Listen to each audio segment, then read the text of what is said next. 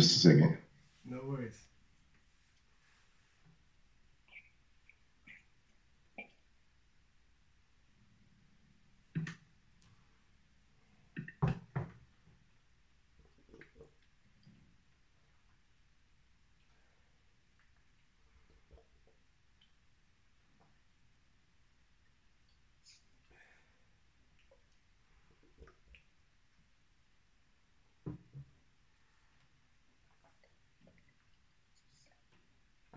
How you doing, man? Not bad, man. Not bad. Went out saw the UFC last night. It was Do you watch UFC much? um, I saw the results for it. I didn't watch it, but I saw that John Jones won. Here's the thing, man. This is two fights in a row. I'm not sure he won. Like, it was a super close fight, and there were some rounds that were pretty close. But this is two fights in a row that when they made a poll afterwards to like who people thought won the fight, a lot like more people thought the challenger won than John Jones. Now we're like two in a row. That's two in a row. So now it's like your title's starting to get disputed. You got three guys walking the earth who can raise their hand and be like, I think I'm the champ. John Jones and these other two cats now. Mm. Yeah, so it's I didn't. I didn't watch it, so I can't really comment on it. But I will say that obviously John Jones being the favorite, you do see that sometimes, not just in UFC, but a lot of sports where they might tend to play favorites here and there, yeah. especially when it's decided by judges. So, that is kind of a weird thing. Here's the thing. I can get in terms of to be the champ, you want to decisively beat the champ. If I'm watching in any sport, like you said, if I'm not sure the challenger won and I'm not sure the champ lost, I'm kind of split. My heart is torn. I'm like, I'm not sure. You don't take away a man's title like that. You got to be sure. So I think that's where the old saying goes in terms of boxing. They did that like back in the day. They were like, look at if a round is close, I'm probably going to give that round to the champ. You got to kind of convince me. If you're a contender, I'll just go with whatever. But if it's the champ, title's on the line, he earned that. Like, he fought his way up, took the title, he's a champ now. People want to see decisive, you don't got to knock. It's not like you have to knock him out to win, but at least we can't take away his title if we're unsure. But it has to be convincing. Yeah, be convincing. Let people know for sure. Because Jones actually just broke a record with amount of title defenses. Like, he's breaking records and shit. But here's the flip side. So he beat George St. Pierre's record. On the flip side, people like, hey man, this dude's breaking records and people aren't even sure if he's winning those fights. Now those records seem, like a little funny. But that's probably the case with every single sport. Yeah, probably so. It was kind of, I don't know if you watch boxing. Oh yeah. But the Errol Spence and Sean Porter fight. Yeah. It was kind of the same thing with that. Errol Spence was the favorite to win, and a lot of people said that was really controversial. That Sean Porter should have, if not won, it should have been a lot closer. And they ended up giving it to Errol Spence. Mm-hmm. So you have a lot of situations like that where it's not really convincing in favor of the favorite. The underdog ends up being a lot closer to winning than people thought, and so people are thinking, like, when it comes to a decision, oh man, this guy, he might win this, and then they end up giving it to the champ.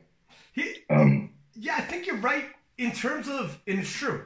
If there's an underdog who they do better than you thought they did, if the fight's close, this round, if it's really close, but the one dude is doing way better than you thought he was going to, it might sway you that he's doing more than he is just because, like, it's super close and you thought he'd be losing.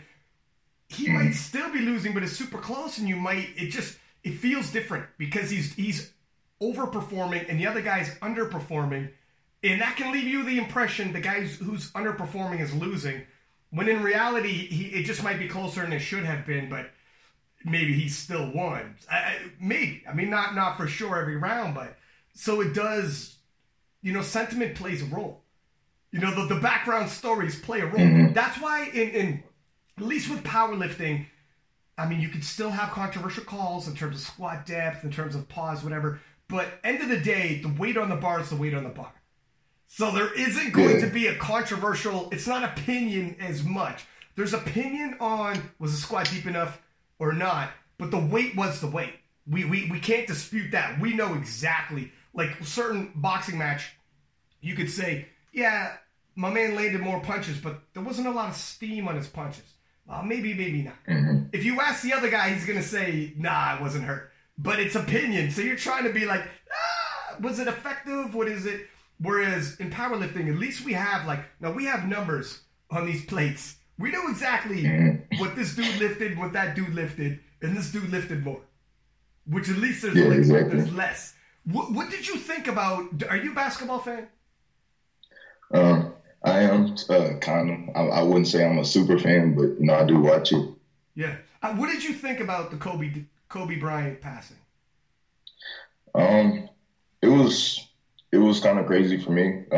My mom is she's a big Kobe fan, and I of course growing up, I saw a couple of his championships and things like that, and I knew that he was doing some other things, like he was writing books, and he had a movie that won an Oscar and stuff like that. So just knowing that the impact that he had on basketball and outside of basketball starting to venture into other things, it was kind of crazy. And it was really just it just came out of nowhere. Yeah. And then the craziest part was that it was right after LeBron passed him on the scoring list.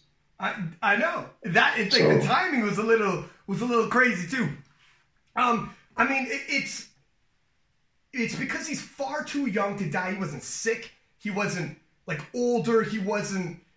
It literally came. Whoop! Sorry, I just see that. I chopped my head off there, and if you see it talking to my chin, but it came out of nowhere because he was still young, and I'm on social media, so I'm not a basketball guy either. But one thing that I think as athletes, and I read a lot of autobiographies of athletes. I'm that dude. I read a lot of books. I can sit down. I read Andre Agassi's autobiography, and he's a tennis player from the 90s and early 2000s. I'm not a tennis guy at all, but sometimes their stories can be inspiring, and what they went through in their lives can be. It's crazy, right? And you can apply this to it's not the same sport, but all athletes train hard and have goals and deal with the same type of pressures, etc. Right? There's a lot of commonality between it. So when Kobe passes, even if you're not a big basketball fan, it's going to hit. And one thing with Kobe that some people were saying is Kobe, would you consider him a hero? Because some people were saying a hero is someone who fights in wars and like a military man. That's a hero. I saw a meme saying that's a hero. This guy's risking his life. Kobe's an athlete. He's not a hero. We got to watch when we use the term hero. And they showed a dude who was in a wheelchair who was a soldier. And for sure, that's a hero. But would you say Kobe Bryant as an athlete can be a hero? I think he could for sure. And when you say that, I don't think it's, trying to take anything away from people who risk their lives or anything like that, because those people are absolutely heroes in their own right. But I think when you call somebody like Kobe a hero, it's more so in the way that, he can be a hero to a little kid who loves basketball, who looks up to him as an icon. Someone you saw so many cases of people that grew up watching Kobe, who were super Lakers fans and who have all his memorabilia and everything. And so it's almost that's exactly why it affects you a little bit differently when someone like that passes, because you almost have a connection to them, even if you don't know them personally. It's you grow up watching this person, you grow up, pretty much idolizing this person. And so that person can become a hero to you in a different type of way. I mean, I agree. And because I think you're 100% right. Just because one's a hero doesn't mean the other can't be. Like, in terms of, some people say, like, man, athletes aren't heroes, but tell this to a kid. If you're in a neighborhood where, like, nobody grows up to do anything in this neighborhood, people don't make it out, people don't excel at things, people drop out of high school, people, you know, it's a underprivileged neighborhood without many people to look up to. And if some dude makes it out, makes millions, becomes famous, comes back into that neighborhood and talks to people and gives these kids hope, fuck, man, that's a hero to those kids. You know what I mean? Yeah, absolutely. And then that's a situation where that can inspire someone to like adopt. Is, you know, people were talking about the Mamba mentality that can inspire kids to adopt that mentality, and, you know, that can help them later on in life in terms of becoming successful. So I don't see anything wrong with calling someone like that a hero. Yeah, 100%. What do you think about also? Let me take 1 second. I gotta wash them real quick. I got some shit in my eyes right now that's bothering the shit out of me. Give me 1 second, my man. I'll be back in the shit. Yeah, maybe it was just Kobe who got me emotional. I had to go take a breather real quick. That's right. That's right. For me, like, when I think about dudes that I look up to like that, like, who's a dude that you look up to in terms of an athlete that you would call a hero?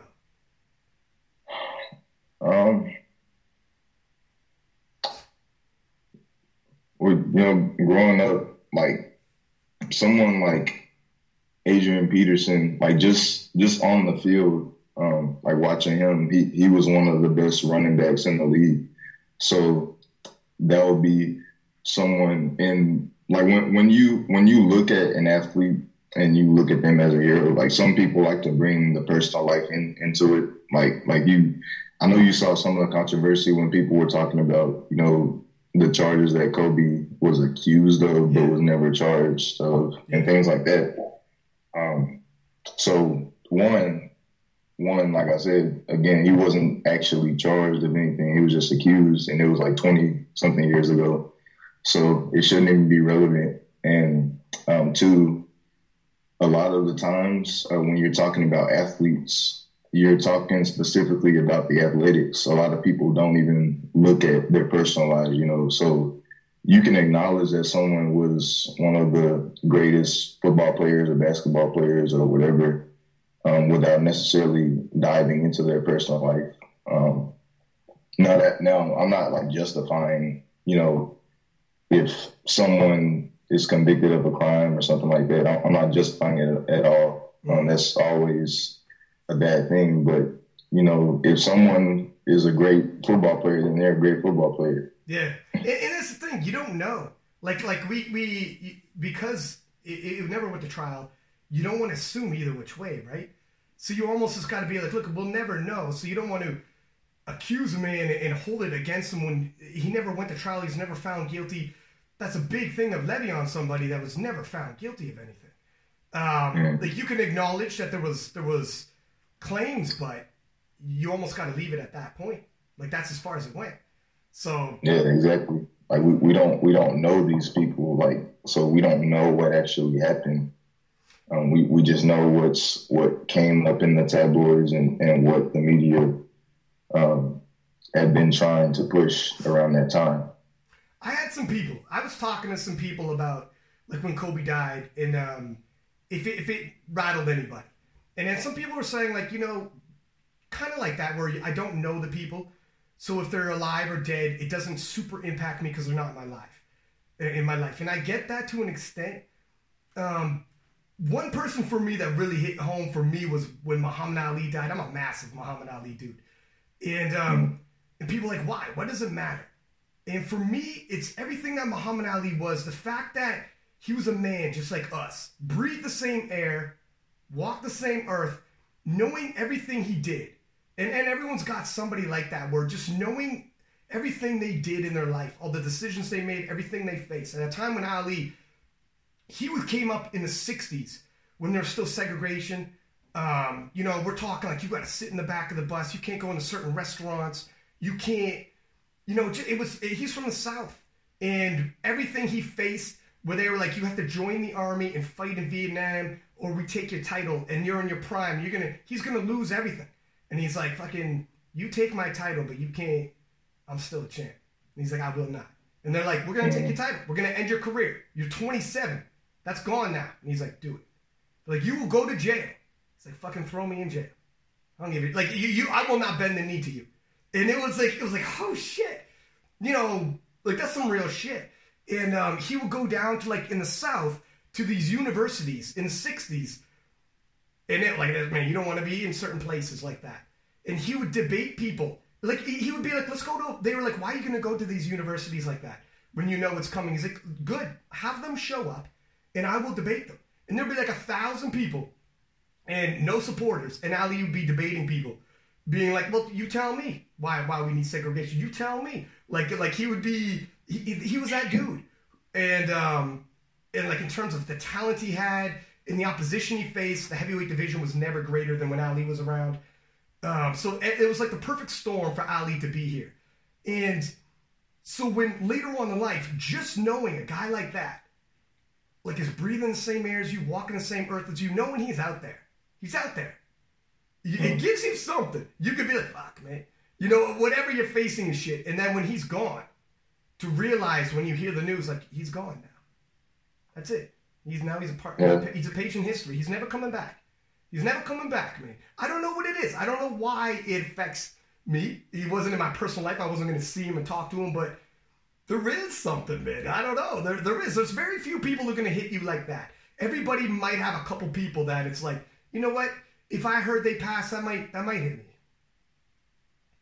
Yeah, I mean that goes back to, you know, saying that like if you grow up watching someone, if you become like this fan of someone, you almost feel attached to them. It gives you a different type of feeling when anything happens to them, even if you don't know them personally, even if they are like just at the end of the day, they're just a human. Like you almost forget about that fact, like just because of the legacy that they leave behind. Yeah.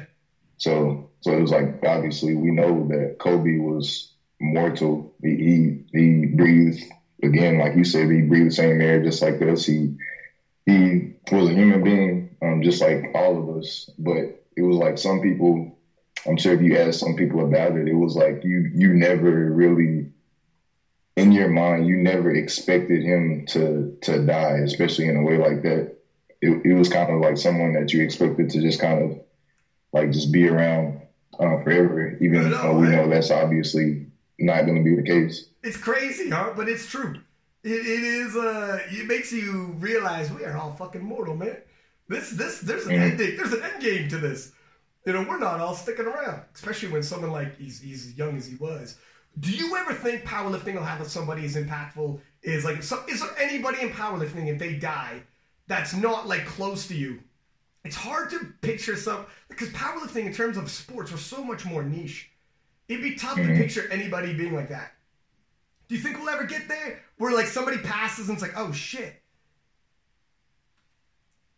I mean, I think within the community, yes, there are a few people like that if they were to pass, you know, it would be tragic. It would affect a lot of us, but I don't think it would ever get to the level of like a Kobe or a Muhammad. Just because, like you said, it's still a niche sport. It is growing. It's a lot bigger than it was just a few years ago. But I don't think it would ever get to that level. Because that's a whole different realm. Like when you're talking about someone like Kobe, you know, the NBA being the biggest basketball organization in the world, with basketball already being, you know, a pretty popular sport all around the world. So it's true, certainly not impact wise, but there is certain there are certain people. For instance, like I just recently had Sam Watt on, and he's 50 years old. Dude is jacked as shit, chiseled, winning like bronze medal at the European Championships, and he's half a century old. And like he's not gonna have the impact of a Kobe, but when having him out there's certain people in the powerlifting community that knowing he's out there doing what he's doing changes the way you look at things. Like when you think like, fuck man, when I'm 50. But you see a dude like that doing what he's doing, like David Ricks at 60 was winning in terms of U.S. Raw Nationals. He was ahead after the squat event. Out-squatted everybody else at 60 years old. It makes you like, it changes the way you look at things. You're like, holy shit, man. Yes, it's possible. Like when you're like a little banged up and you're like, man, this dude is, look at what he's doing, dude. That was a massive jug of water. Are you water loading? That was... No, just, I normally carry it around to try to get a gallon in a day. Okay. So, yeah. Because that was a casual sip from a massive jug. Yeah, it's a lot, but if you just sip on it through the day, it's really nothing. Yeah, and you add up and you can see where you're at, so you know how to pace yourself. I want to ask you about this race to the 800. Everybody's talking about it. What are your thoughts on it? Is it important to be the first to 800? I think it is important for the sport just because, it's something that no one has ever done in our weight class in tested or untested in any division. So that's one of those like historical landmarks. It was like the first time an 83 kilo lifter hit 800. Obviously it was huge around that time. So this is another one of those landmarks where it's something that's going to be huge. For not just for our class, but for the sport in general. And when Taylor says he doesn't think so, he's like, you know what? It's just a number. In the end of the day, it's who wins the head-to-head matchups. Why do you think Taylor says that? And I get that point of view as well, because like it is important in terms of just the history of the sport, but at the same time, since we're not all going directly head to head until Raw Nets, even if we all individually hit 800 kg, it's not going to be the same as if we're all going directly head to head with each other, and then someone were to hit 800 kg that way. So it is a little bit different in that way, but I still think that it's going to be very important for just the sport as a whole for the first 74 to hit 800. Like in terms of milestones, that's a big one. Everyone does remember, like when Brett Gibbs was chasing 800. He was on the cover of IPF magazine with the big 800 there. And people remember the first man to squat 1,000 pounds, the first man to hit certain, in every sport. And I do get where Taylor comes from in terms of, head-to-head matchups, that's what sports is, but 100%, these milestones have to be recognized as well and cherished. Do you feel like, is that your goal for the Arnold Classic? Oh, absolutely. Yeah, that's 100%. I think what people don't realize is that at Raw Nats, I was already within range of an 800 total. Granted, that would have had to been on a perfect day. Mm-hmm. I would have had to bench at least 205, which that was within range until I started to cramp and things like that. And then I would have had to pull 307 and a half, which would have been a little bit more of a reach. But again, everything was already within range around that time. And I've gotten stronger since then, especially with my pulls. So it's not this crazy idea. It's not this crazy far-fetched thing that we're reaching for. It's something that's within reach that we're going to go for. Mm-hmm. In terms of the prep into the Raw Nationals and in terms of your prep into the Arnold, how do you think you're pacing? Are you pacing to be even stronger than Raw Nationals? Because your performance at Raw Nationals had everybody buzzing. 100%. I'm everything that I hit for my heaviest singles, I've already surpassed all of those. I hit the same squat that I hit for my last heavy single, except it was a lot easier. I've already hit the over my best bench single, and I've already pulled 12 and a half kilos over my heaviest deadlift single. and it was easier than that one. So, I mean, the numbers speak for themselves. Yeah. Numbers don't lie, right? Does it feel different knowing you're going into the Arnold Classic with, like a number you're chasing as opposed to opposition that you're battling? It's a little different, like, in terms of the pressures. I mean, there is opposition, but it's a little different. Walking into the Raw Nationals, you had U4. It was like the Four Horsemen, and this was going to be, a battlefield, and everybody's super hype about it.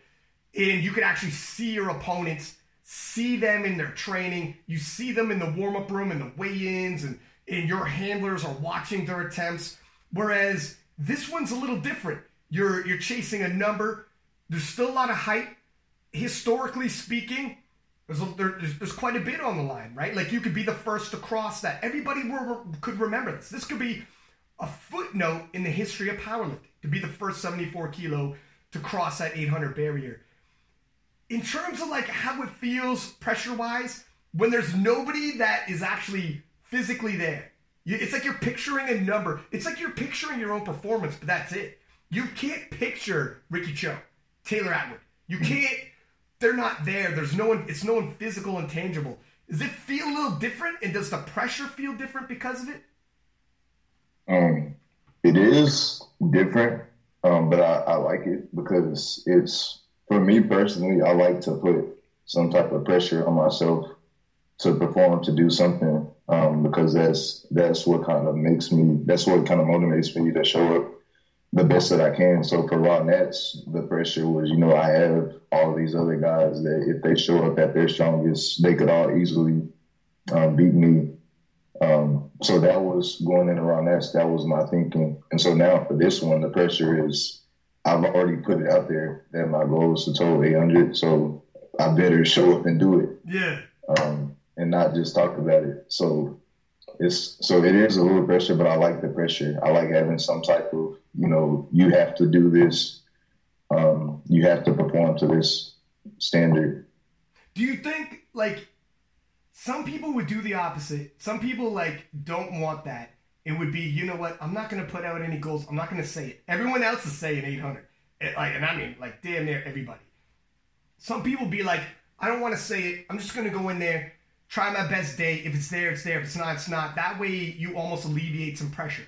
However, when everybody in the powerlifting community is saying 800, we're kind of kidding ourselves, aren't we? Like, if you can not say it and try to not acknowledge it, but everybody and the mother's saying 800. Like, it's kind of like, do you feel like, did you feel sometimes where you're like, fuck, I don't know if I want to lean into it, lean into the hype, lean into the 800 mark, and help hype it up because it just puts more pressure on myself? Or are there times where you're like, you know what? I mean, it's like, because I'm sure you can have mixed days where some days, especially if everything's going good as planned, it's like, oh, fuck yeah. Because then everyone's watching your performance, and when you hit it, it's more hyped. However, if you have some days where it's tough, and you're not feeling 100%, then you're like, shit. Maybe I shouldn't have been, hyping up this number. Maybe I should have said, well, you know what? There's a lot to be said for 790. You know what I mean? Yeah. Yeah, no, I mean, I definitely have like a mixture of days. Not every single day is a perfect day. I do have days where things are feeling a little bit more off for whatever reason, whether it be like more fatigue or just, just not really feeling training that day. So there are some days where I'm like, I don't know, and things but that's normally temporary. Like it comes and it goes. So it's just something where at the end of the day, I know that I have like certain goals in my head, and like, of course, the 800 is a goal, but it's more so just the individual numbers that I have as goals that end up adding to 800 plus. So it's more so the sum of the numbers than it is the number itself. And what do you feel about some of this trash talk going on in the 74s? Do you think, is it a necessary evil? Is it something that you're like, because you don't really hop in there and partake. You're involved you're one of the top contenders and everybody knows it. But you don't really hop in there. a little bit with Ricky leading into nationals here and there or whatever. If Ricky said, like back in the day, he had that picture of him petting an owl, or no, he was petting, it was an owl, and he said, I identify with this thing, and there was a little bit, but it's more. But how do you feel about it? Is it a necessary evil, or is it something that you're like, I don't like it? Yeah, I mean, I think it's good for the sport. It has helped bring a lot of attention to our class. So it's one of those things where you might not necessarily like it. Everyone might not necessarily be a fan of it, but it does help the sport tremendously. And the reason why I'm normally not like one of the bigger participators in it is just because, I like the trash talk, don't get me wrong, but I'm just not a good trash talker. So and I don't like for anything to be forced. I like for all of it to kind of be, come naturally. And like you brought up Ricky, he happens to be like one of the guys that's it comes a little bit more natural for him, and he plays into that role, that villain role. So if you're able to do it and it comes off natural and you're able to help bring more attention to your weight class or the sport or whatever, and then more power to you. And do you think it's because just like people have a storyline and characters to root for? Like you can have an emotional attachment that way. End of the day, we're lifting weights.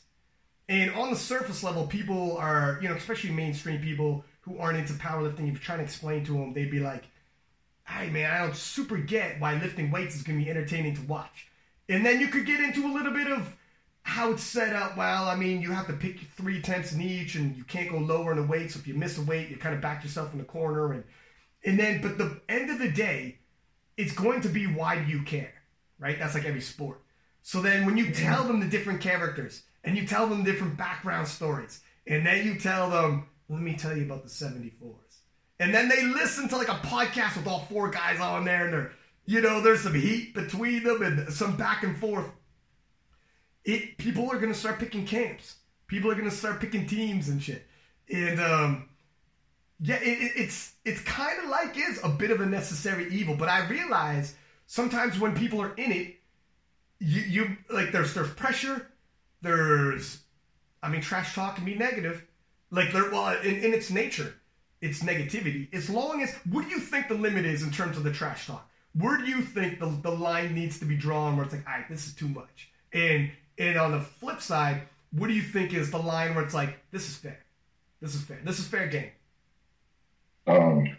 So I think, with it being powerlifting, all of the trash talk, it should, stay within the box of powerlifting, and it shouldn't be anything that gets personal. We start talking about guys' personal lives and things like that, because at the end of the day, the purpose of the trash talk is, to help build hype around the sport. It's not because we genuinely hate each other. It's not because we want to see each other. We want to see each other, be hurt or anything like that, physically or mentally. It's just, friendly trash talk, friendly banter back and forth in between each other. So that's my take on it. I don't think it should ever get to the point of being personal. Is there, like, when you're in the midst of it and you were head to head with Ricky, so you got a little bit of taste of the villain, did you ever think, man, it's going a little too far? Or were you always like, I'm not phased. It's all good. It is what it is. I was never really bothered by it, but I will say that when I didn't know Ricky and when he was kind of like doing his thing, it was kind of like, okay, who is this guy? Because obviously it is a little bit different when you don't know someone. Yeah. So, but as I got to know him a little bit more, it definitely doesn't bother me at all now. when I see something, like he's posted a couple of times on his story, like if his squad was cramping or something like that, and he like points at it, he's like, "No, Michael," or something like that. So it's just like it's funny to me now. it is different when you know a dude, and if you don't know him, you're not sure where he's coming from. And you're like, is this dude, you don't know where it's coming from a place of, or if he's going to keep ratcheting it up to a level that becomes uncomfortable. Because you don't know. You don't know dudes. Do you guys, in terms of the 74s, there's 4 of you guys, but there's also probably even more. We got like Kevin Tran in there. Do you guys talk behind the scenes and in communication? And because you're all chasing this goal, your heated battle at US Raw Nationals was like, it was as dramatic as you want. You got characters from like whatever character you like, we got you covered. We got swinging of momentum. You know, we had the climatic end, and then we had everybody yearning for a sequel based off of how it ended. You know, there's a cliffhanger almost with your performance. People are like, oh my God. It's almost like a preview. It demands a sequel, you know, your performance. So it had all these intangibles. And you guys, because nobody will know what it's like, truly, except for you guys. You guys are like you guys know what it feels like to be in the midst of all of this hype. And the hype is almost unprecedented in powerlifting. We're almost getting to levels where like I have guys in the untested who I have coming on the podcast and whatnot. Different federation, different world almost. When it's still powerlifting, and they're like, hey, fuck, man, hey, those 74s, man, holy shit, what's going on there? You know, like people are talking about it. Is it weird to be in the middle of this, knowing powerlifting very rarely has situations like this? Like, it's almost surreal how much hype you guys had, and it's not a 15 minutes of fame situation. This is carried over, man. This is going into Raw Nationals, and we're in February. We're still talking about it. It's got new developments now because there is no head-to-head showdown. It's which one of you guys going to get 800 first, and then when someone hits it first, the storyline will change. Well, who else is going to join the 800 club after someone hits it first? And I'll go carry on throughout the year, and then into Raw Nationals. Well, here we go again. Here they all meet up, and they're going to rock and roll. So it's become like, you know, sometimes the storyline, it comes and goes, and then we move on to the next one. You guys this is carrying on. Like, is it kind of weird? Where moments where you're like, how the fuck did we created a monster? You know, you ever sit back and think, how did this happen? Because you're a quiet dude. You know, you're not even the dude who you would picture ordinarily walking into 2019. It wouldn't be like, hey, Michael, guess what? You're going to end up in the middle of a fucking battle with trash talking and like the whole, you know, it's unforeseen. Yeah, it is kind of crazy sometimes, like just seeing now how really all of us have, like our social medias have grown a lot, and like just the whole, like you said, the whole, the audience behind the 74 class has grown a lot, like just within the past year. It is kind of like crazy just to see, because even like Raw Nats 2018, that was around the time that was my first time being in prime time, and that was when, you know, I was at that time, I wasn't in a place quite yet to compete with Taylor, but I was the number 1 junior at that time, and like around that time, I had a, you know, decent little following, but it wasn't anything crazy. But then, you know, this past year, everything's going up. I'm close to 10,000 followers. Austin, I think he's over 10,000 now. Ricky, he's at like 15,000 now, like almost 20,000. And then obviously, Taylor, he has his followers. So now, and even outside of that, you know, you hear like all the chatter, like just here and there about the class.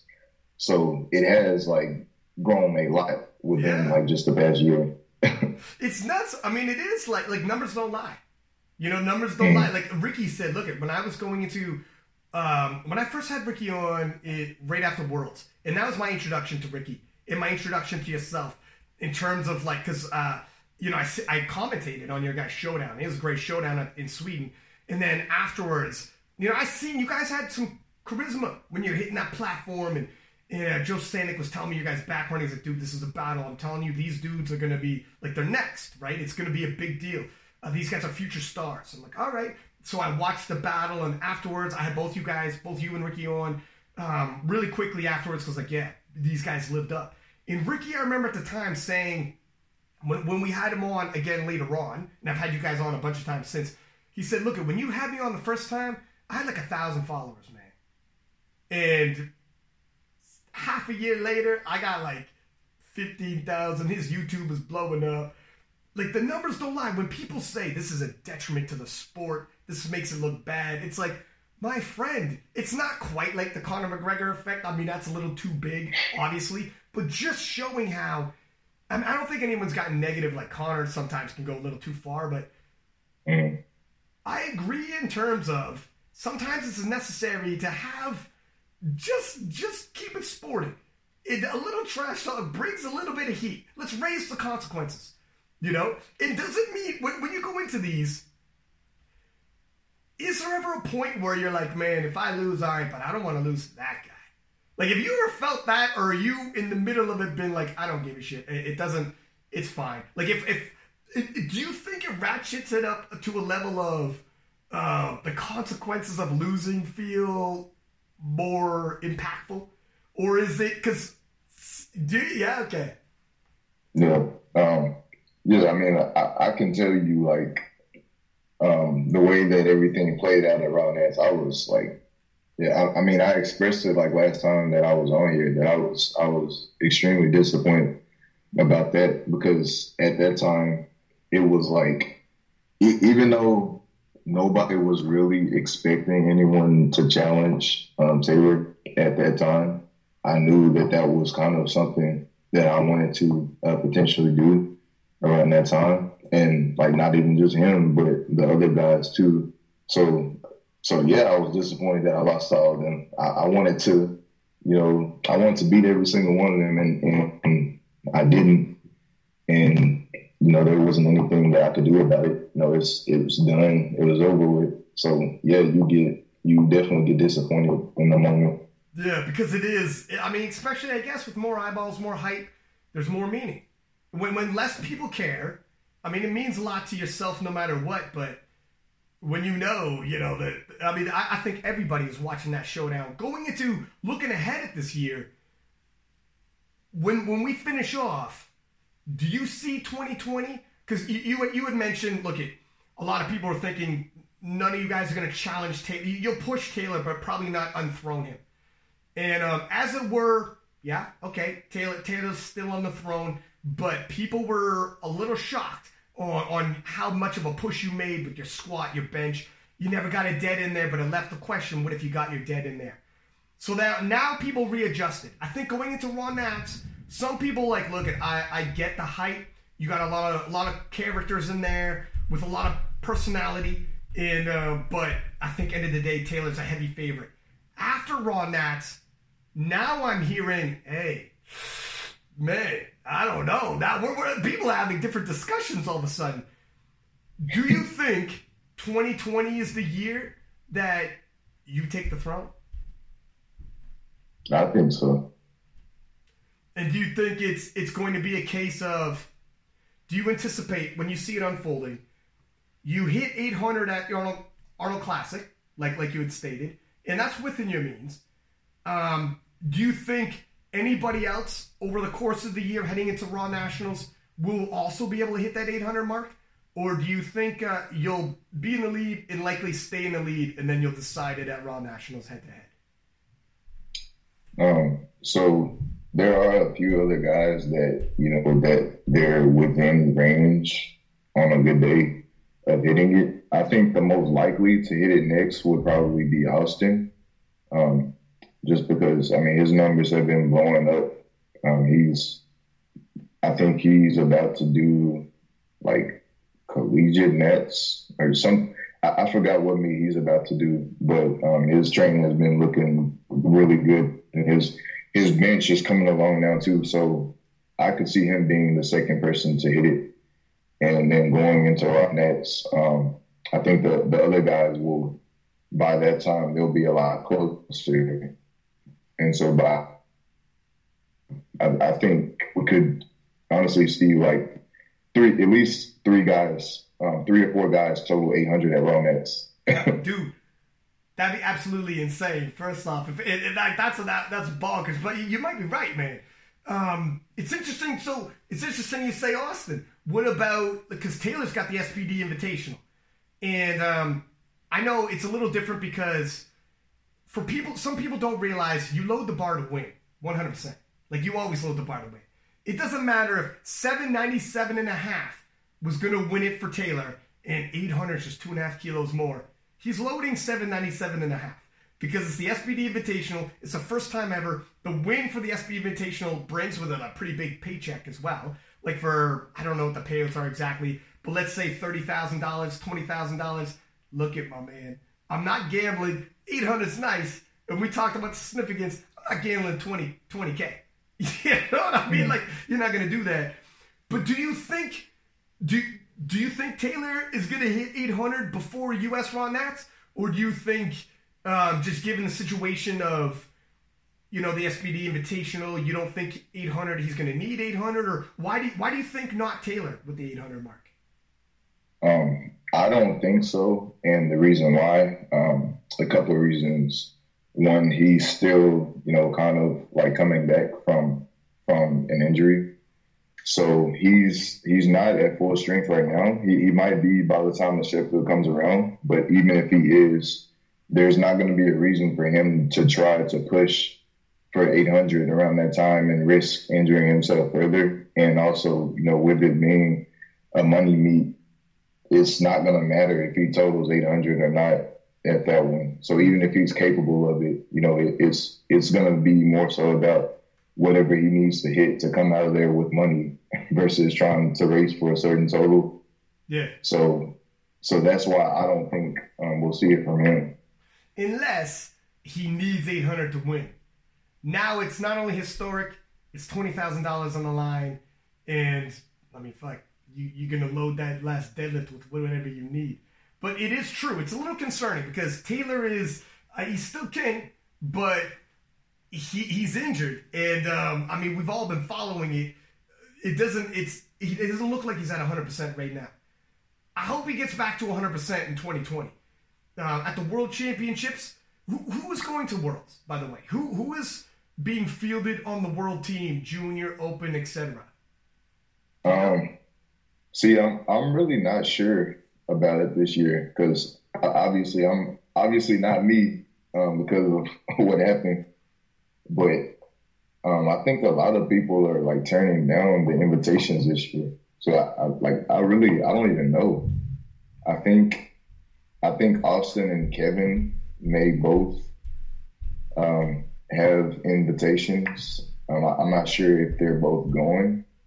I think Ricky had an alternate invite and he turned it down. Outside of that, I really don't know. I can't tell you. I think Taylor's going, right? Or no?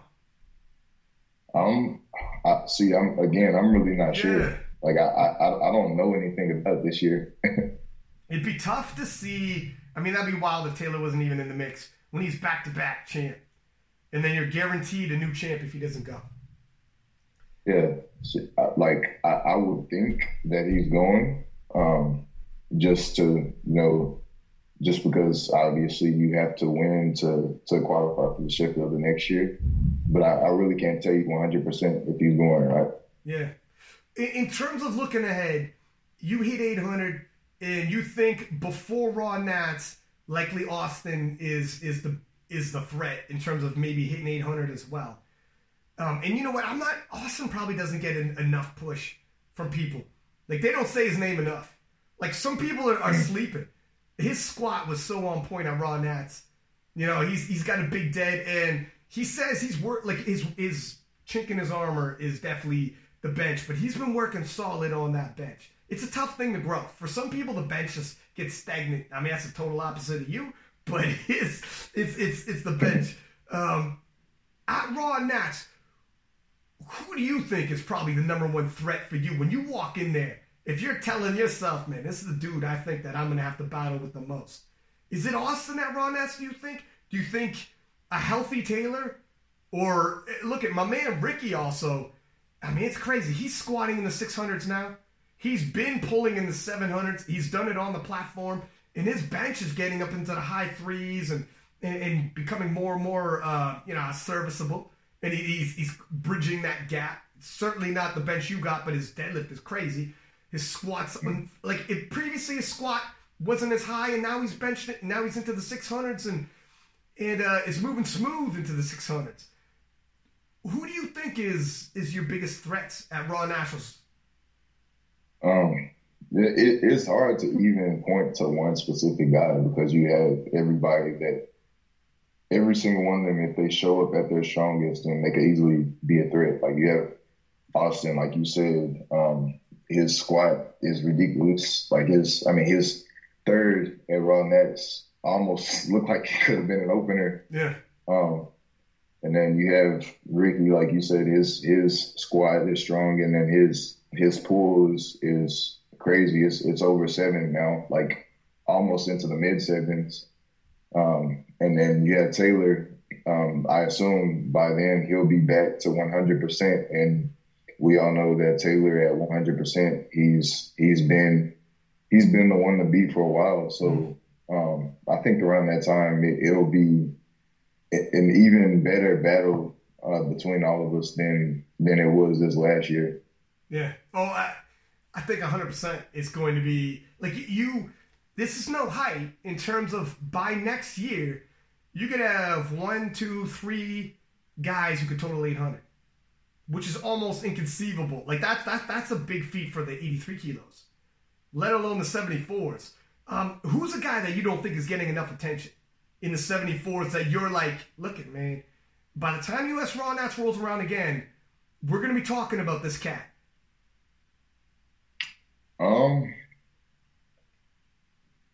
I think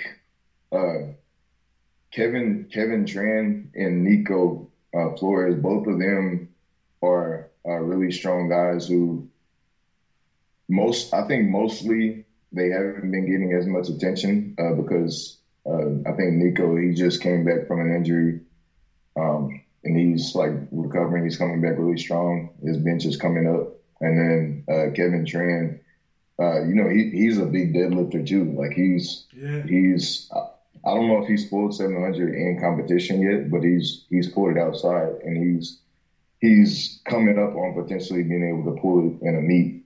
So they're both other guys that if they put everything together, they'll be some of the junior guys coming up that'll be able to challenge for that number 1 spot. It's I think it was Tran had messaged Austin. Tran posted, I reposted. He was something about like, look, I'm entering the conversation with the 74 kilo boys. Like you guys, you're gonna be mentioning me as well. And it's almost like at the top we have you 4. We had you guys on the podcast, and then leading into it, some people like, you guys should have had this guy and that guy on the podcast as well. And then as the Raw Nationals unfolded, sure enough, you guys kind of stole the show. And it was you 4 that were really pushing it. But by the time the next US Raw Nationals rolls around, it could blossom into 5 guys, 6 guys. Like, we're going to be talking about more and more dudes. And it's funny, but it's almost like you do try to enter the conversation. Like, literally, it's like, I deserve to be mentioned with these guys. When people think about the 74s right now, they think about certain people. They picture your guys' faces, and you guys interact with each other. When you guys tag each other in memes and shit, it's you 4. You know what I mean? Like it's those 4 dudes, and I can see where there might be some jealousy from some 74s on the outside looking in, being like, "Hey man, how do I get involved in one of these memes? How do I get involved in one of these conversations? How do I get tagged when 4 guys get tagged in let's say Taylor says something, Ricky says something, and all 4 of you guys get tagged." Somebody's like Kevin Tran might be raising his hand and be like, how come I'm not tagged in there? Do you feel like it would be weird? I can see how, again, we haven't had this in powerlifting before, where it's become prominent when you think of 74s, you think of these dudes. And I can only imagine what it'd be like to be like a dude on the outside looking in and be like, how do I get involved in this? Some dudes are, to an extent, some guys on the outside looking in, and they're capable, and they're watching the shine you guys are getting, and it makes them fucking hungrier. And it makes them tell themselves, when I have an opportunity to go head to head with any of those 4 dudes that everybody's looking at and everyone's talking about, I'm going to fucking make sure people talk about me. I'm going to make sure. Coming into Raw Nationals 2020, I got you. You guys are looking at these fellas, huh? I'm going to collect a couple scalps. I mean, even if I don't win, I'm going to bump somebody from number 2, 3, 4 on out. And then you're going to be talking about me. Like, do you think you will be breeding that? Whenever you start getting big, someone else is watching and they want to take what you got. Do you feel like, do you feel that sometimes? Or do you ever think about that? Be like, oh man, we are creating so much hype around us. We're becoming targets.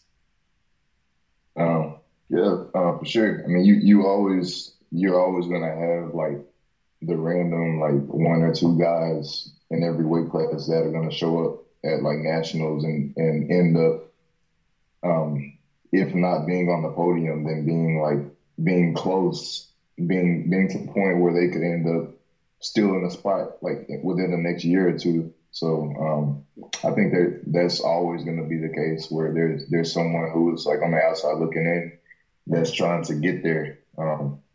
And like us 4, we weren't all always here, you know, even just in the last couple of years, none of us were even remotely like where we are right now. So it's kind of been like a cycle to where we were on the outside looking in, and now we're kind of at the point where you have the guys that are looking at us now, trying to earn that spot per se.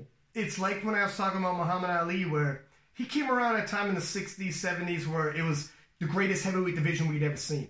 And if he came around, like Ali, in terms of the speaker he was and all that, and the charisma he had, he was funny, good-looking dude he could go into a university and engage in debate. You put him on a talk show, he had the one-liners and sound bites. He's a funny dude and shit. But if you put him in a time period like the 50s, Rocky Marciano was around the 50s, and he was nobody even.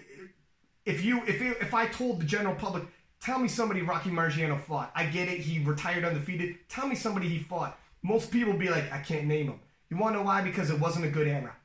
There wasn't a lot of good heavyweights, and that affects his legacy. Ali, he didn't retire undefeated. He lost to some of these guys, usually came back and beat them, but he fought George Foreman, Joe Frazier. Like, everyone knows the dudes he fought. And it's just luck. Sometimes it's luck. You happen to be at a point in time when these cats were around. And for Taylor, he was around at a time when people weren't hyped about the 74s. I remember there's a time in King of Lists where people were like, man, do you ever post anybody or talk about anybody below 83 kilo? You know what I mean? Like, you don't give the smaller guys enough love. And right now, this is a period in time where, with you dudes, this is like a special era that like no other weight classes really have. And I get it, there's other competitive weight classes, but it's partly to do with the fact that you guys are playing off of each other. And it's all timing, my man, but the fact that 800 is there, we needed that. Look, when the trash talking's done, the showdown happened, and the showdown's done. And you're not going to meet each other all in one place for another year. So where's the storyline? Where's the storyline after that? Fucking 800's there. You know how money that is? Like, the fact that you guys are right close to 800. If you guys were all in the mid-sevens and 800 was another year away, we have nothing to talk about until next year, until next Raw Nationals. The fact that all 4 of you guys and 800's there, and we now have a storyline to work with, and there's 4 of you dudes chasing it, like it's perfect, man. The setup. So now we're gonna continue on for another year, and you know, you guys to a large extent need each other. What did you feel about when everybody's talking about 800, all this chatter about 800, and Ricky, surprise, surprise, comes out and says, man, everybody's talking about 800. Nobody's hitting 800. Why do you think he said that? Do you think he believes that? Or do you think he's just being a contrarian like he usually does, being the villain? You know, I think he does believe that it's a lot further away than I think it is, or than some of the other guys think it is. But again, that goes back to what I was saying. what he doesn't realize and what a lot of other people don't realize, because there's been other people that have said that it's still a little bit far off. Um, but again, people don't realize that I was already within range of it at Raw Nets. Yeah. And it wasn't like the numbers you saw, the performance that I put up. And then it was been the same thing about some people saying, I don't know, his deadlift is still a little bit far off. At Raw Nets, I was opening at what I hit for my third at Worlds. I was opening at 277 and a half. So if just say I went 3 for 3 on deads, I would have ended at 307 and a half. Which is 677. So I mean, that's by no means a bad deadlift in the 74 kilo weight class. That would have been what, like the third best or fourth best deadlift on the day, something like that. Which is saying a lot when you had two guys that pulled 700 on that day. So, and everything has gotten even stronger since then. I mean, right now I'm at a point where I feel like pretty much any day of the week I can pull within 285 to 290 range. Oh, wow. So you say that I open around 285 to 290. You know, I might end up pulling close to 700 come time for the Grand Prix. Yeah. I mean, we'll see how things go, but you do the math on everything. It's not this crazy idea. It's everything is there. We wouldn't be going for it if it was far fetched. Yeah, I mean that's it. I agree. In terms of, you look bigger. Are you bigger than you were before? I remember before when I first had you on, you were saying you don't cut a lot. Are you growing bigger and starting to cut like water cuts and whatnot?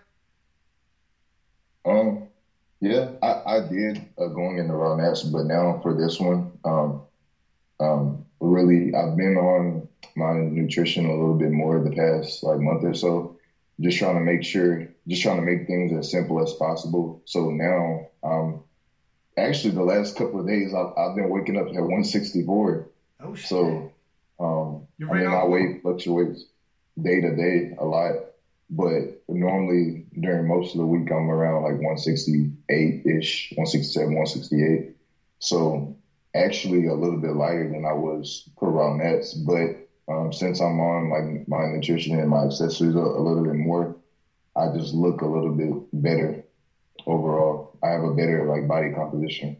Do you think, in terms of the Raw Nets, was it a combination of like the water cut, obviously that blood taking 2 days out and then passing out from that? Like that was some weird circumstances. For people who don't know, you got drug tested, but didn't they took blood and did you pass? Am I remembering this right? Did you pass out from that when they were taking blood?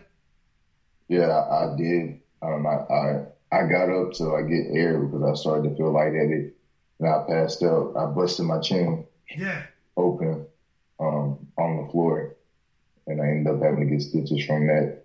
So I mean, that was you had it going around that time that I took 5 trials. I heard a lot of different things about what people thought happened, and it was funny because nobody was actually there like to see what happened. It was all coming from people that weren't even like there. So no one actually knew what happened, and people were just like speculating. But it was so many different things. The trial was just one of so many different factors to know what actually happened. Like, and I'm not a doctor or anything like that, so I can't like tell you exactly what caused it, but it was a lot of different things going on that week. I heard it was Ricky in your water bottle. Did you hear that one? You know what? I think you're right about that. You gotta watch that, man.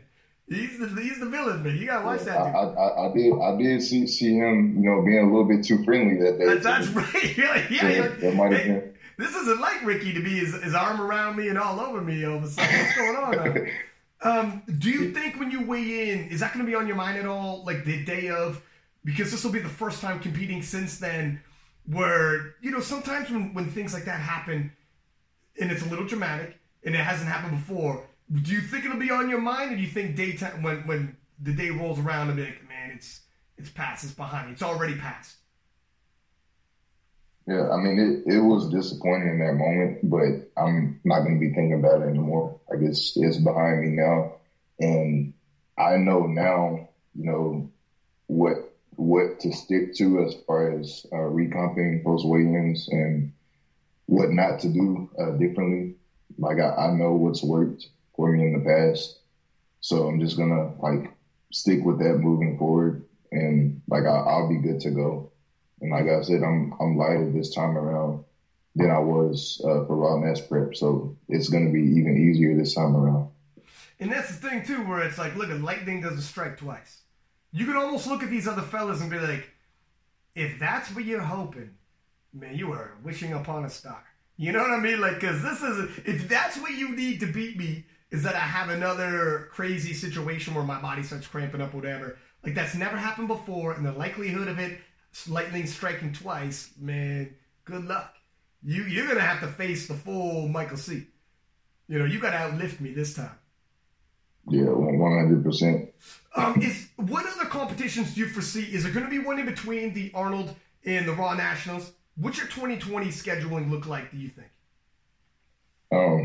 More than likely not, because I haven't really had a long off season for that. Like that in a while. So that'll be a good amount of time for me to take a little bit of time away from competing and focus on other things that I have going on, and just get ready for Raw Nats, because that's outside of this meet. Like, obviously this meet is going to be my comeback meet. But outside of this one, I don't really have any other goals this year outside of winning Raw Nats. It's also going to be interesting. If you take 800 kilo at the Arnold Classic, are you going to be watching with bated breath whenever these other 74 kilo lifters got a comp? You're like, all right, let's see because correct me if I'm wrong. Is this sanctioned by the NAPF, which is the North American Powerlifting Federation, which makes it eligible for a world record? I think it is, right? It is, yeah. So this would be there's a world record too in the history books.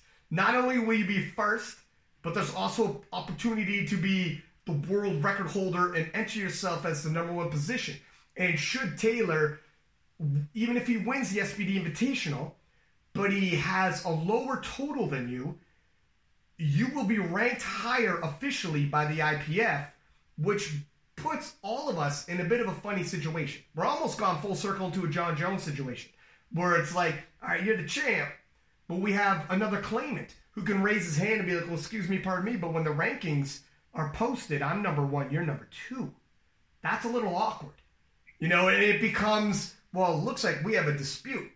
And we're going to have to settle it at Raw Nationals. So it's a pretty good setup. And for sure, I mean, when you do what you do at the Arnold Classic, how much are you going to be watching what these other fellas do leading into Raw Nationals? I'll be watching them because I always watch anyway. Like when the other guys compete and I'm not competing, so this won't be any different. I'll be watching all of them to see like what they all end up putting up. It'll be exciting to see like what they all do. Especially, I mean, the dudes that I'm kind of intrigued with, I think Austin's a beast. I'm intrigued if Ricky can put it all together and his squat shows up in the 600s. Tran, if he has a day that he's capable of, Raw Nats wasn't a great day. And I think he's better than that.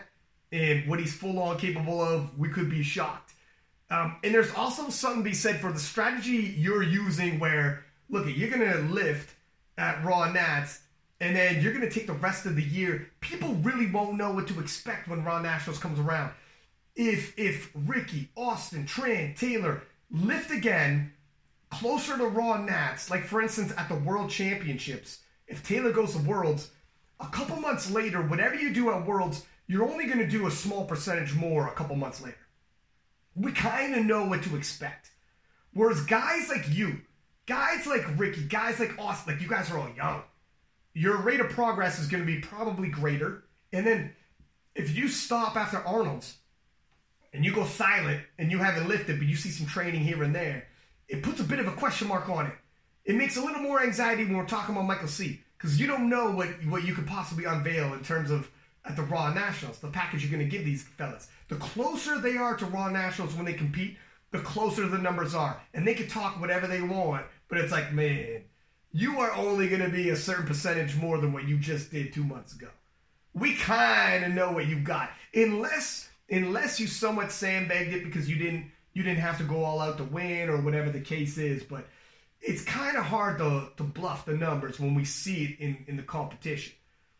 So there is a bit of strategy involved there where you'd be like, look, I'm comfortable.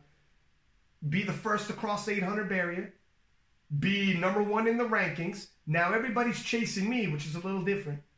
All of a sudden, Michael C., the number one man in the IPF, and it's important that it's an international competition because people would say, well, that's just on the national level. Now, this is international. This is world record talking. And now they're chasing you, and you could be silent until Raw Nationals be like, your guess is good as mine. We'll see. I hit 800 back in Raw and Arnold.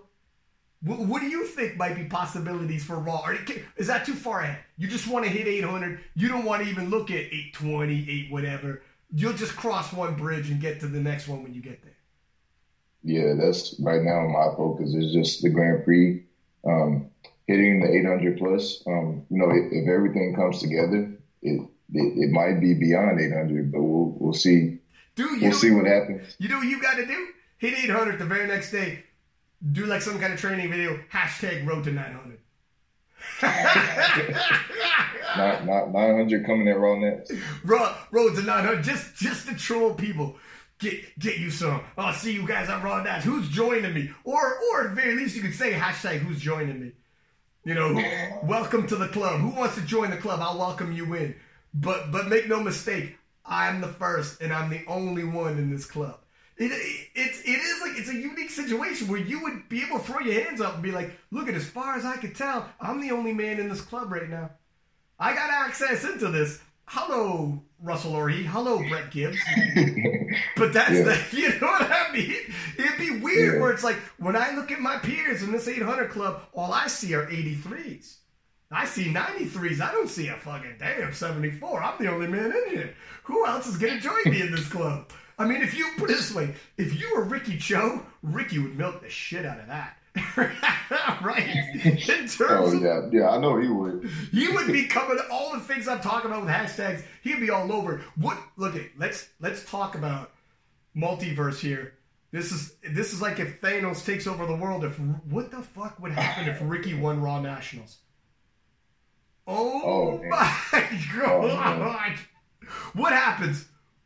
What happens? Does Taylor Atwood kill himself the next day? What happens?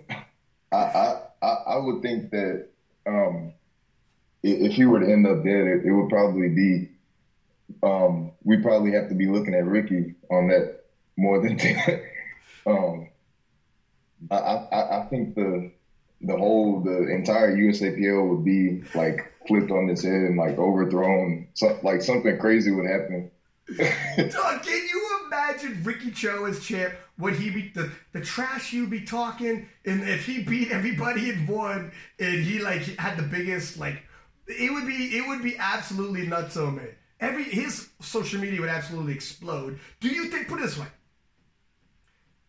if he wins, and I know this is tough because you want to win it, whatever. If you're impartial, let's say you take yourself out of it.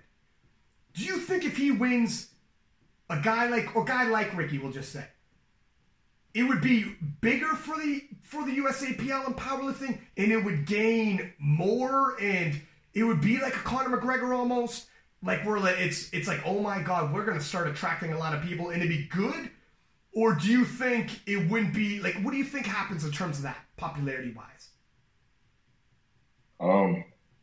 So I think it would be big regardless. Just anyone other than Taylor winning would be huge for the sport. This is true. But in was the case, it would definitely be. I think it would definitely be big if Ricky won, just because I mean we know him now to be like the villain, the guy that's normally the one talking the trash and everything. So if he were to win, then that would be kind of him walking the walk, not just talking the talk. It would, dude. There would be some people who are so upset. When you become a dude like that, you got people who love you and back you, and you got people who love to hate you and can't wait for you to eat your humble pie. And can't wait for you to lose. And let me say something else. I've had people, I'm not going to say names, but I've had people people everybody knows message me and be like, I hope fucking Michael C. silences these cats. I hope Michael C. I even heard the dude, because they like a guy like Ricky and guys like Taylor, like, if you like one guy, you might hate the other guy. You hate the other guy, you might like this other dude by de facto because he's not the same, he's opposite. And it's never more prevalent, the how more opposite certain people carry themselves, right? And you guys, it's authentic. You're just being you.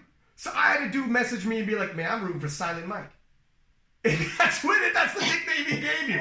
He's like, he goes, I like the strong silent. I'm rooting for Silent Mike, but I like how my man carries himself. I hope he wins. But and that's if you don't, a dude like Ricky will push people towards you.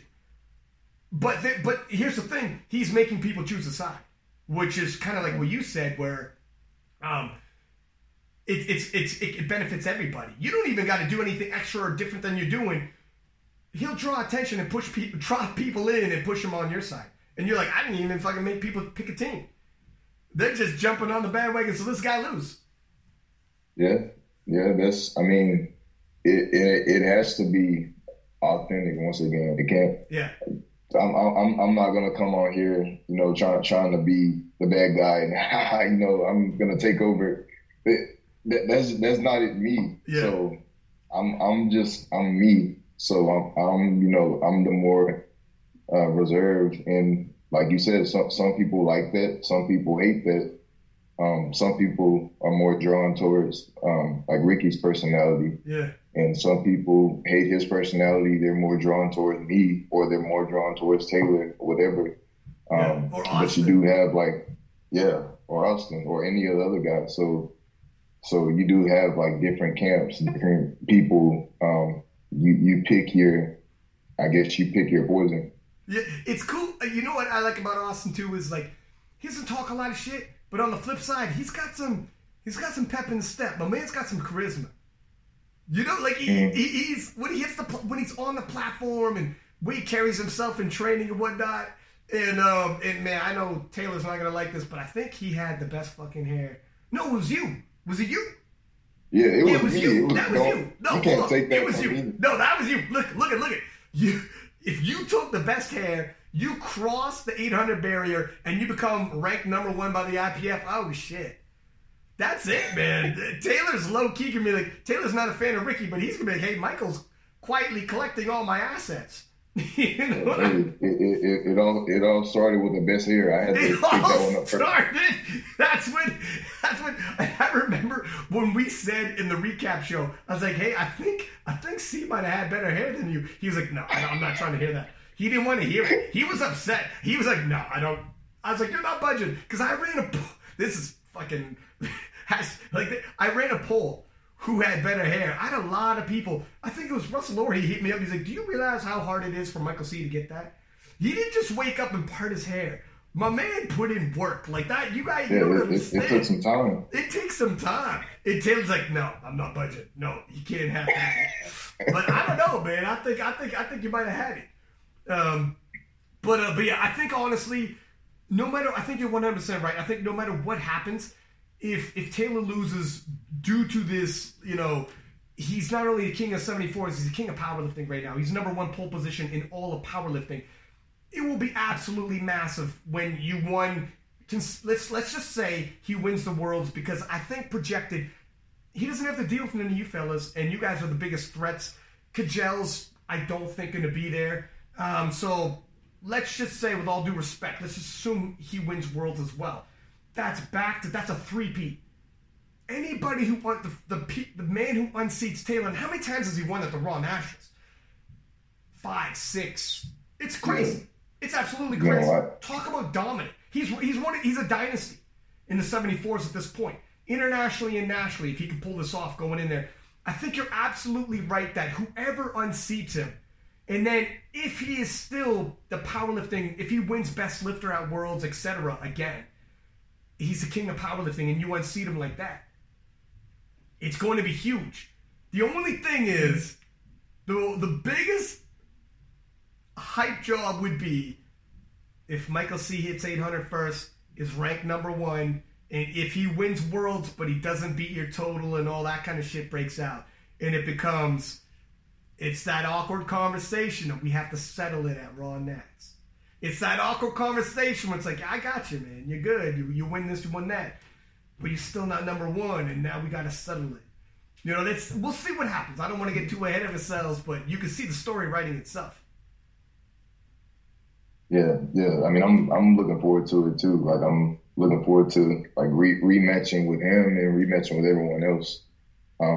My thing was just I had to get in another meet, like to redeem myself, because, you know, like with everything happening the way that it did, I couldn't wait a whole year for that, because I know what I'm capable of, and so this is gonna be like to showcase that pretty much. I think people are gonna be talking. Well, people are already talking. People already have opinions on whether 800 is gonna fall in Arnold, and I think a lot of people know. But like, you crunch the numbers don't lie. You crunch the squat, you crunch the bench. You can see where the deadlift is more than reasonable for you to hit to make it 800. You know, if we're being honest. And then people see the in the gym training, if your body weight is already down that low and you're that close to the weight class, the only reason why the gym numbers can be taken with caution is, well, if he's really big and he's got to do a big water cut, we can expect maybe to be the numbers to dip. If your body weight is at where you're saying it's at, the numbers aren't going to budge. That's nothing. Like, a water cut that small is absolutely nothing. 5 pounds is nothing. 6 pounds is nothing. You know, so I'm interested. I'm definitely interested. Who else are you interested in seeing at the Arnold Classic while you're there? You going to stick around and watch? Yeah, I'll be there all weekend. So I think they moved the Raw Challenge to that Saturday as well. So I wanted to watch live, but I probably won't be there live, but I might catch the stream or something. But there's a lot of like friends competing and things like that. The women's side of the Grand Prix is actually going to be really interesting. I think there's going to be like Sam Calhoun, Marissa Inda, Jen Milliken, and someone else. Trying to think. It's going to be really interesting on both sides. Yeah. Now, and I'm also interested in what Ashton Ruska puts up. He's another dude that, and I don't know what's going to happen. I know he's an alternate. I don't know if he's going to enter, you know, the battlefield, so to speak, in Belarus at Worlds. If he ends up in Belarus at Worlds in the 105s, and we have all those 105s in there, my God, man. I mean, that's like, Ashton is one of those dudes that we haven't fully seen his potential. And when we see his 100, and he's on all point, like, he was a little light for a U.S. Raw Nats. He could have been heavier, you know, and I mean, he's got plenty of room under the 105 kilo class. If we see him at 100%, I mean, it could be Jesse Norris style IPF points, and, you know, he's capable. I want to see him do something like that. And again, it's world records can be broken at the Arnold Classic. So he could set a benchmark. Yeah. He could set a benchmark like where it's ranked. It's a world record. It's ranked by the IPF. And it could be IPF point falling, you know, benchmark breaking. Like, I want to see what Ashton does. And I think we might be able to, man, because his training looks on point. Yeah, no, I'm excited too. And I'm glad that he was one of the guys that I was like when I found out that he was doing the Grand Prix too, I got excited about it, because it's going to be I talk to him sometimes, and I talk to him and his friend Christian sometimes, and knowing that they'll be there, and we'll all like be in a warm up room, and like just seeing what he's capable of putting up on that day is going to be interesting. And then I think he may be doing 93 for this one just because he can. Really? I don't know if he is for sure or not, but I think he could do it if he wanted to. So it'll be interesting to see if he does that or not. So he's kept his body weight lower. Yeah, dude, if he hits 93 and puts up like a world record total, that world record is going to be absolutely bonkers in 93. Like that is going to be absolutely bonkers in 93. Yeah, it would be ridiculous. It would be like in the 900s. It would be so far ahead. Everyone else in the 93s would be like, good, man. You just set a benchmark. You know how hard it'd be to break that benchmark? You know? So we'll see. So, I mean, whether he does 93 or 105, either way, like the way his training has been looking, he's going to total something ridiculous. And I seen that one video. Was it you, Christian, and Ashton, when you replied to Ricky? That was one of the times you replied to Ricky. And you guys had that video, and that was pretty good, man. I think I reposted that as well. Yeah. You guys Christian is funny, man. He's something else. Yeah. And he was, I think he was handling. Does he handle Ashton? He does, yeah. Yeah. And I don't know if he does programming as well, but yeah, he's in that crew. So are you guys like local to each other? No. Ashton used to he used to live in San Antonio. He doesn't anymore. Christian does. So we're not local to each other, but they pop up at a lot of the meets around the area. So we see each other, I would say like every few months or so. And then obviously when you have like the Arnold and Ron S and stuff like that. Yeah. So, and then we communicate like through Instagram. So it's funny how like in powerlifting, in the 74s, you even have like cliques, you know, like you got teams that like, you Ashton, Christian, and like when you replied together in the video, and then Ricky was like, oh, okay, all right, you guys, like, it's kind of funny how it works like that. You start identifying, you know, certain teams, like, oh, this guy's on Team C. Okay, I got you. You know what I mean? Like, it's kind of funny how it works out. It makes it more interesting anyways, because certain other people join in as well and start like backing certain people, and it's all part. This is all brand new, man. I haven't seen this kind of thing happen before. I'm interested. 2020 is going to be a very interesting year. It's good to say the least. For sure. Listen, we had you on for 90 minutes now, man. Greatly appreciate your time. Obviously, good luck in training. You know, keep doing what you're doing. It's going to be your performance is, not to heap too much pressure on you, but probably the most heavily high performance everybody's going to be watching in the Arnold Classic is going to be Michael C. You have a position to make powerlifting history across 800 kilo. You were in the position to possibly become number one ranked 74 kilo lifter in the world by the IPF. And then from there, you sit back, you're in pole position, and let's see who else joins the club. Yes, sir. I'm really looking forward to it. Like I said, it'll be kind of redemption for me. And a redemption story. Comeback story. Redemption story. It's got it all, my friend. It's got it all. You just got to keep doing what you're doing. Listen, thank you very much for coming on. Good luck in training. We're going to keep in touch. And, man, I would love to have you on after that Arnold Classic. And then we'll talk. We'll talk about what's going on around the 74s and the reaction to your performance, and talk about your performance and walk it through. Oh, most definitely. Yeah, we'll definitely be in touch, and we can set that up for sure. After this meet is said and done. Okay, my friend. We'll keep in touch. Have a good one. All right, you too. Thank you, sir. All right. It's gonna be interesting to see what happens. It's gonna if he hits 800, it really does force some people's hands, doesn't it? It's IPF officiated. So this is an official world record. It's international judging. The rankings, it's not just national rankings. He'll be ranked by the IPF. And he will be ranked number one. Taylor Atwood is the champion of the world, and he could end up being the SBD Invitational champion, the champion of champions, but not ranked number one, possibly. Maybe he bests whatever Michael C does at the Arnold Classic, but maybe he doesn't. It's going to be a very interesting conversation, and it can only be decided in head-to-head competition. We'll see how it plays out. Till next time, Six Pack Lappin'.